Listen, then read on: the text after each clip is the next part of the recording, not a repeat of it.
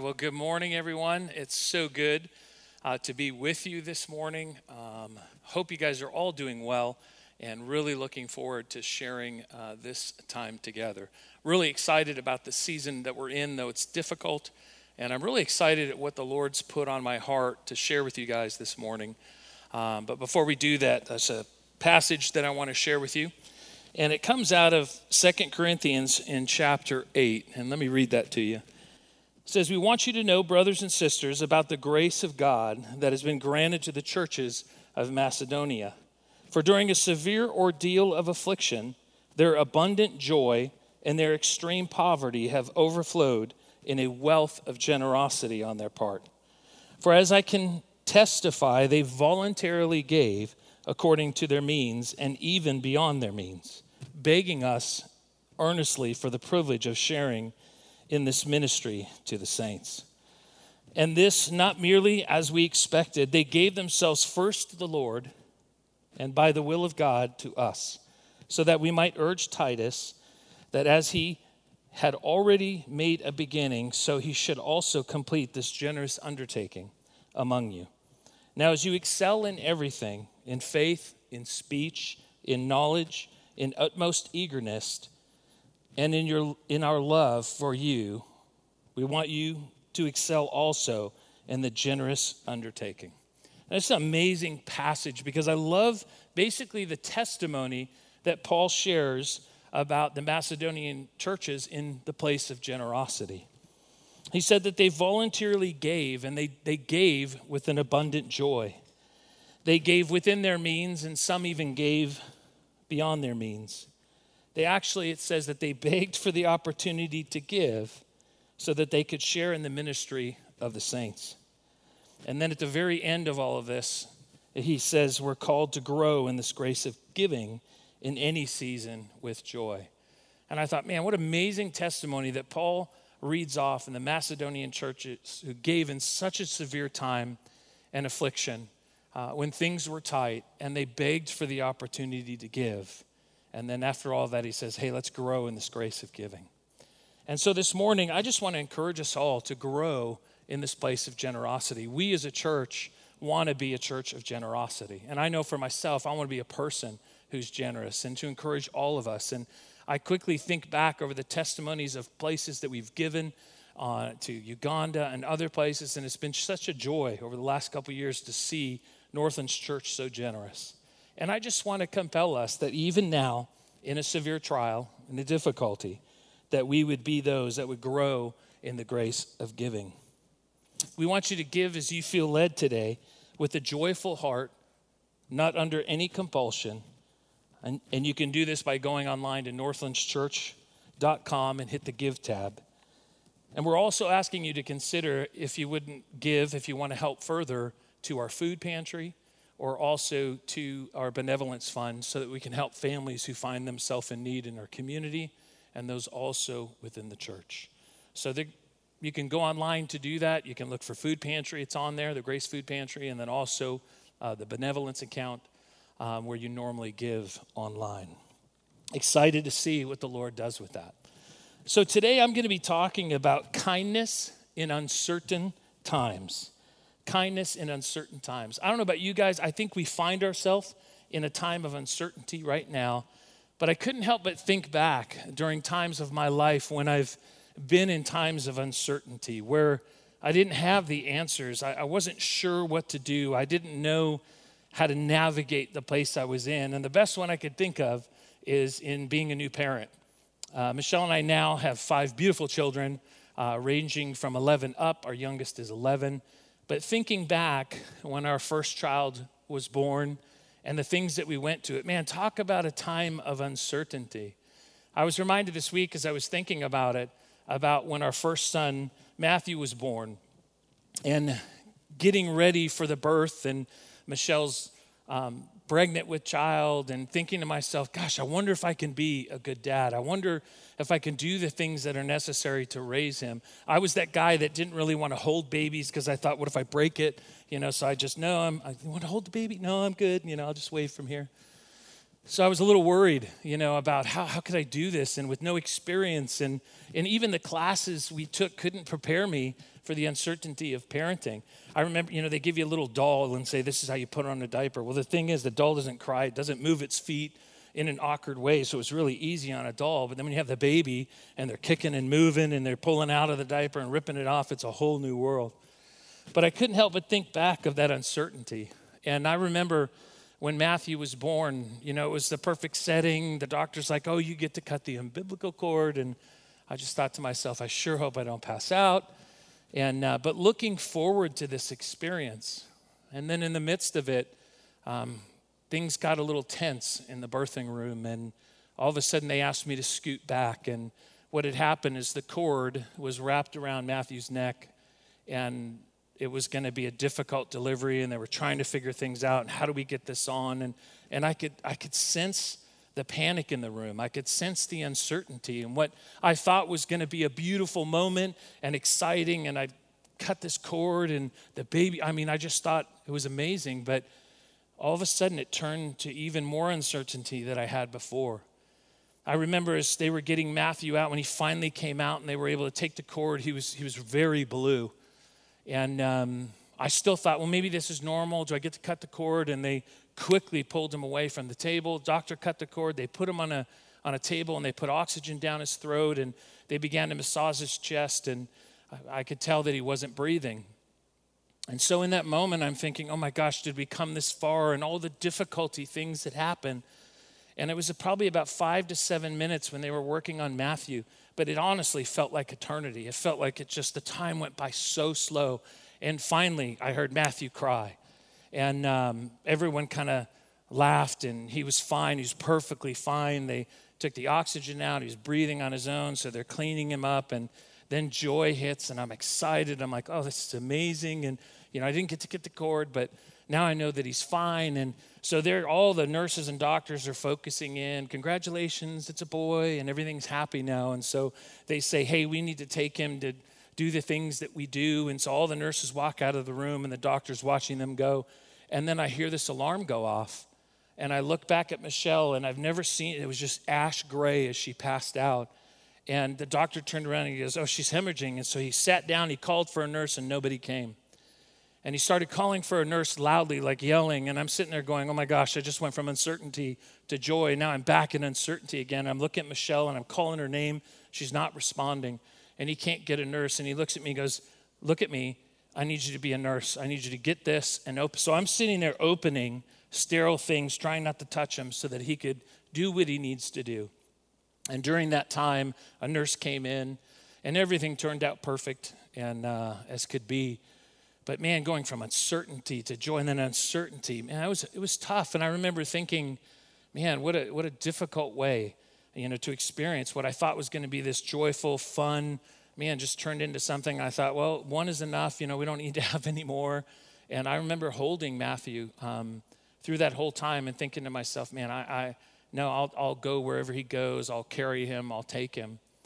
And so it went from uncertainty and then joy and then ultimately joy. But nothing could prepare me for the uncertainty of what was next for parenting. And this is where it gets a little funny. I remember we had to buy a car seat. So I bought this 5-point safety harness system with all of these bells and whistles and gadgets. It's supposed to be top of the line. So we bring it, and I put it in the car, but we couldn't figure out how to put it in the car because every time we put Matthew in the car seat, he'd kind of lean forward like this, and we'd hold his head up. And I thought, well, did they have a strap for his head, or how's this, overthought? And so the only way we could find out to put the car seat in where Matthew could sit in it is to lay it on its back. Little did we know what we didn't have was an infant car seat. It was a normal child car seat. So we laid it in the back with the back on the back of the back seat. And so Matthew's laying there kind of like an astronaut, right? He's laying there. And I'm glad we only lived 3 minutes from our house because by the time we got home, his face was all red from being upside down as he's sitting on the back seat. Just a side note, it was funny, out of high school, Matthew was offered a job at NASA working. And I said, see, it's a car seat. We prepared him. No, I'm just kidding. But we had the car seat wrong, and then the whole diaper thing, as I said, him kicking his feet and moving around, the doll didn't do that. And so I remember one spot in particular, Michelle's like, hey, could you give me a hand? And help me change Matthew? I said, yeah, no problem. And so we were sitting there, and we had purchased some white couches. Yeah, see, back then, white couches, everyone thought were a good idea. And we quickly found out that that wasn't such a good idea to have white couches or to change your child on a white couch. So we quickly learned when changing, you open the diaper and then you better hurry up and close it, or somehow your shirt's going to get all wet.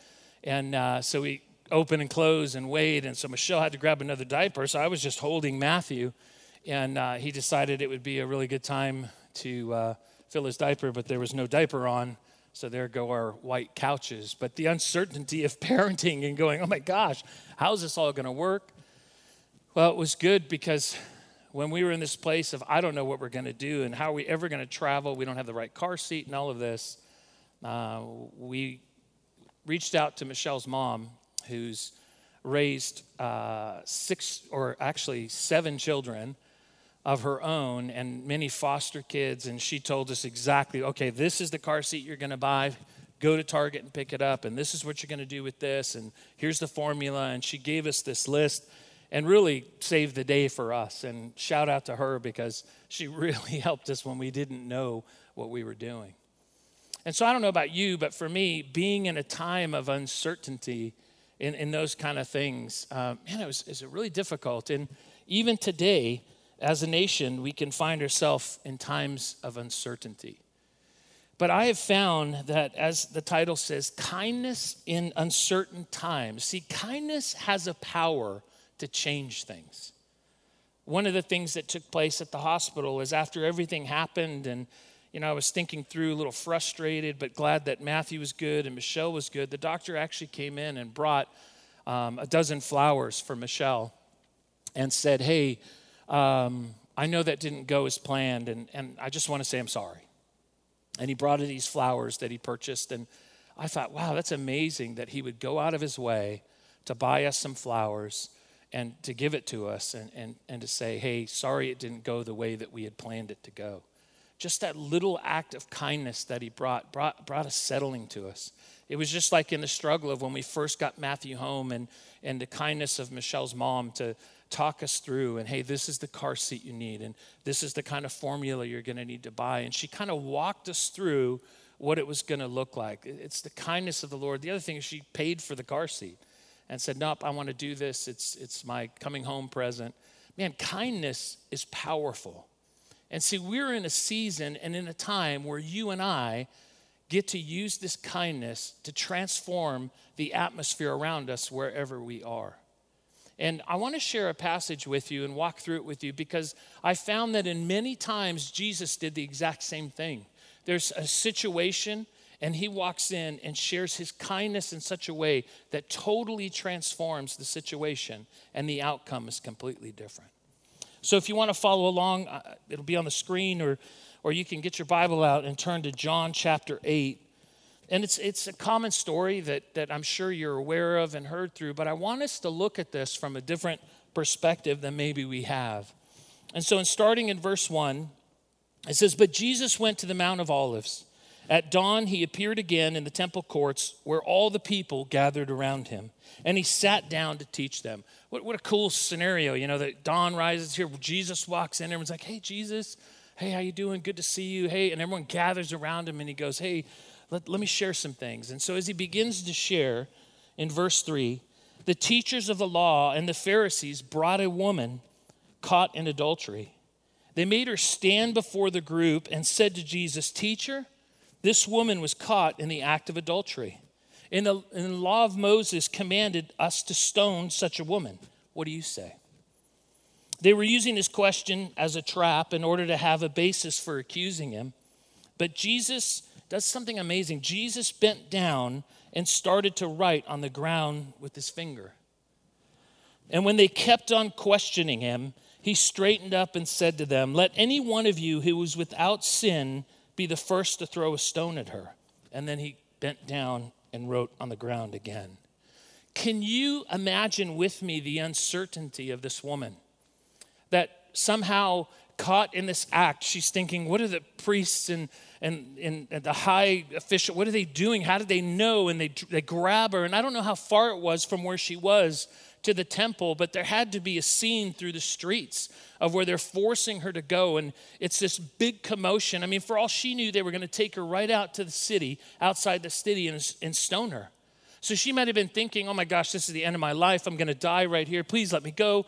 I can explain. I mean, there's just massive uncertainty. And then as she starts to see, they're going, oh my gosh, they're taking me to the temple. And so now she's at the temple, and there's this crowd gather, and they put her in the middle, and I don't know if she fell or whatever, but they made her stand, Scripture says, and they brought her before Jesus. And she's got to be thinking, oh my gosh, what is going to happen? Talk about uncertainty. She has no idea what's about to happen. And then they speak truth. Hey, this lady was caught. And so the law says she should be stoned. What do you say? And she's got to just be overwhelmed at thinking, what in the world is about to happen?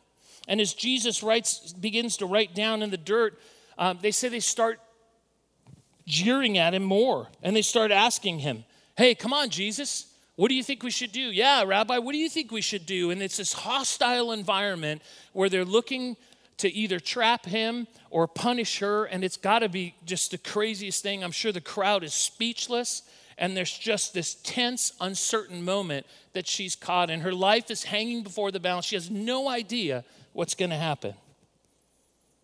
Imagine that kind of uncertainty.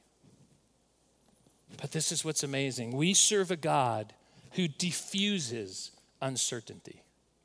See, what Jesus does is he takes this aspect of what's going on, and there's a fuse that's burning, and it looks like it's going to be this massive explosion that's going to take place. They're either going to stone her right there, they're going to drag her out, he's going to condemn her, but what's about to happen is this explosive, horrible thing, and Jesus reaches over, grabs the fuse, and pulls it out. He diffuses that uncertainty, and he stands up saying, hey, let anyone who is without sin be the first to throw a stone at her. That's just that, almost like pulls the fuse out. And now this explosive situation just comes to a halt. We serve a God who diffuses uncertainty. The jeering, the loudness, all of this stuff. And with one grab of Jesus' hand, he grabs the fuse and diffuses the situation. This big explosion becomes a dud. This big ordeal becomes a nothing. And we've got to remember, even in the time we're in, we serve a God who diffuses uncertainty. It goes on in verse 9. At this, those who heard began to go away one at a time. The older one first, until only Jesus was left with the woman still standing there. Jesus straightened up, and he asks her, woman, where are they? Has no one condemned you? No one, sir, she said. Then neither do I condemn you, Jesus declared. Now go and leave your life of sin. So there's all this pressure. Jesus removes the fuse, and then he poses these questions, and people begin to leave. The older ones first because they're wiser. And all of a sudden, this massive explosion is done with. And the next thing that happens, the pressure, the fear that maybe was rising in her, but with the one stroke of Jesus' finger writing, he unravels fear. And almost picture it like grabbing a thread from a sweater and pull it. And it just unravels. It just becomes unglued. Because not only do we serve a God who diffuses uncertainty, we also serve a God who unravels fear. See, at that moment, with everything that's going on, she's got to be in a position where she's thinking, it's done, it's over. The uncertainty of everything she's facing, people yelling and jeering at her, and they're speaking truth, and she's stuck in that position.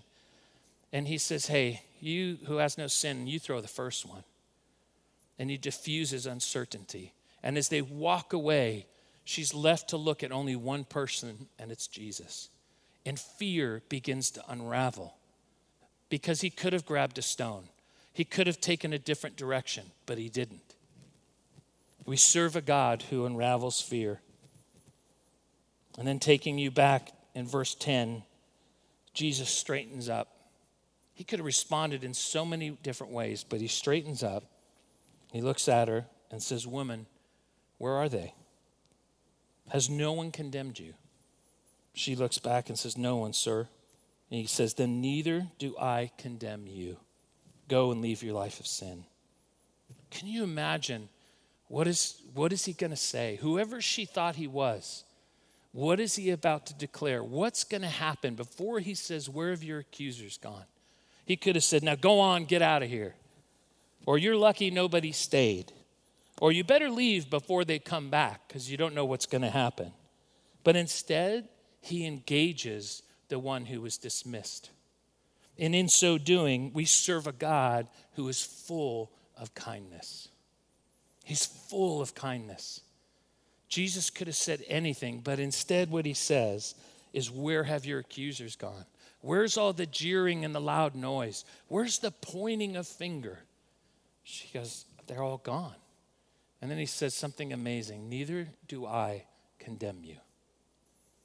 And then sends her on her way. Neither do I condemn you. That has to be some of the kindest words that she's ever heard in the moment of an uncertain and fearful time. Dragged into a situation, dragged into a circle of people where she thinks it's over. It's all going to end.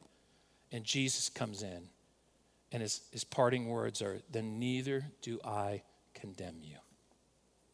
That just blows me away. We serve a God who is full of kindness. See, in Romans 2, it says in the second half that God's kindness is meant to lead us to repentance. We get blown away at his kindness. When we recognize that we serve a God who diffuses uncertainty, and we serve a God who unravels fear, and we serve a God who is full of kindness, man, we can face anything. Any trial, any circumstance that comes our way, because we know who he is, we can face it head on. And now, because he has been so kind to us, our only response must be to be kind to others. If we serve a God who's so kind, who pulls us through uncertainty, unravels fear, then our response is, because of this kindness that's been shown to us, I can't believe that I get to show this same kindness to others. In Ephesians 4, it says this: "Be kind and compassionate to one another, forgiving each other just as in Christ God forgave you." Since we've been shown this such amazing and great kindness from an amazing God who loves us unconditionally and gives to us generously without finding fault, we get to then pass that along. And like I said at the beginning, kindness is powerful. A set of roses to a family that expected something different. A call and the help with parents that are trying to figure things out. I mean, all around us in the season of uncertainty that we find ourselves, we have a way to battle that in kindness and showing love to other people. That we would be compassionate to one another. Colossians 3:12 says this: "Therefore, as God's chosen people, holy and dearly loved, clothe yourself with," and then he says, "compassion and kindness, humility, gentleness, and patience." He goes so far to say, "And bearing with each other, and forgive one another if any of you has grievance against someone. Forgive as the Lord forgave you. And over all these things, put on love, which binds them all together in perfect unity." We get to clothe ourselves. And one of the things he said is with kindness. See, I fully believe, like right now, the stage is set for us to rise up and to be kind to anybody we can. To ask the Lord, who should we be kind to, and how can I be kind to people? To ask him for insight and to watch for the ways that he guides and directs us. There's people that live next door. There's people we could email or call. There's people that we could text. There's people that we could stick a note on their door. "I just want you to know I'll be praying for you." There's an opportunity that we have to show the kindness of a loving Savior to people, knowing that it's what his kindness that leads us to repentance. people's lives can be radically transformed because of the kindness that you and I extend to people. That's amazing to think of that. So we get to close ourselves. So let the power of kindness bring transformation wherever you go. Let that power bring that transformation. To take a situation that's uncertain, like the one we're in, and fill it with kindness. To take a situation where people are afraid, and not to judge them, but to allow kindness to unravel that. And to allow us to be full of kindness no matter where we go or whatever we do. We can saturate our surroundings with kindness, like Jesus did in that scenario with the woman who was caught. Whatever we're facing, no matter the constraints, forget the past and find a way to show kindness. So this week, I really want to encourage us in these things. The first thing is to ask the Holy Spirit, who can I express kindness to? You know, I spent some time thinking about that this week. And there's the easy ones. It's like the low-hanging fruit. It's possibly my neighbor and these people. But I really started to pray and say, Lord, who would you put in my path? Who would you connect me with? How would I run across something in such a way that you could use me as a vessel where there's a place of uncertainty or fear that you can put me in so that I can express your kindness in a way that transforms a thought or transforms a feeling or transforms a situation? And the Lord began to highlight things. It began to highlight people that I could call or people to reach out to, or even on a walk, you know, and waving at someone and talking to them, or whatever it may be, but using that kindness that we've so blessingly received, we've been so blessed to receive, to now extend it to other people. There's power in that. So it's who can I express kindness to, and how can I express kindness? See, the Holy Spirit is one of the most creative people I've ever met. It could be a prophetic word to share with somebody. It could be to send something to their house. It could be some words. It could be a phone call. It could be a follow-up phone call. But asking one of the most creative people, the Holy Spirit, to say, Lord, would you show me? Would you reveal to me? How would you have me to be kind in this situation? And I really do believe this is a time for the church to rise up, to express the kindness of God in such an uncertain time that it has a profound effect and brings massive transformation all over our cities. See, we all have a different sphere of influence. We all have different people that we can reach out to and to connect with. And I realize that there are some parameters that have been put on us, but it doesn't stop the kindness of the Lord. Think of the parameters that were around you when you came to know Jesus. I know for me, you could look at those things around in my life and think, yeah, that's not going to happen. But the kindness of the Lord broke through those things, changed my circumstances. And when I remember giving my life to Jesus, he broke through the kindness of one man who decided to come and visit me and continue to encourage me and let me know about the love of Jesus until I responded. And we have that same opportunity. So this week, let's diffuse uncertainty with kindness. As people begin to share, and I don't know what's going to happen, and who knows how long this is going to be. And, you know, sometimes we can work ourselves up through something where stuff that hasn't even happened overwhelms us. Let's be kindness in those times. Let's pray for one another. Let's encourage one another and build hope in each other. This week, let's unravel fear with kindness, where someone finds themselves afraid, or how are we going to do this, or I don't know. And it's not that the fear is not warranted. People are losing jobs and things are happening, but there's things that we can do. We're looking to put together a page where all the resources of help that can happen, of places looking for jobs and places where people can call and get help with rent or food. And that's going to be, we'll let you know as soon as we get that put together. That'll be on our website soon, so that people that are dealing with the realness of what's taking place, we can have hopefully help and send them to a place, but we can always stand with them and pray during this difficult time. And let's transform our surroundings by being full of kindness. You know, whether we go on a walk or whatever it may be that you do, allow you to clothe yourself in kindness and carry it wherever you go. So in closing today, this is what I want to share. From the times of uncertainty that I can see in my own life, whether it was with the birth of my son and the difficulty of facing, or being a new parent and trying to figure out how I'm going to do that, or any of the other things that I could have told you about or mentioned that have gone in my life, one thing remains true, and that is that our God is faithful. And he's walked me through every one of those times of uncertainty. And they haven't always worked out the way I thought they would. I guarantee you, the woman who was caught that we talked about, it didn't work out the way she originally thought it was going to happen.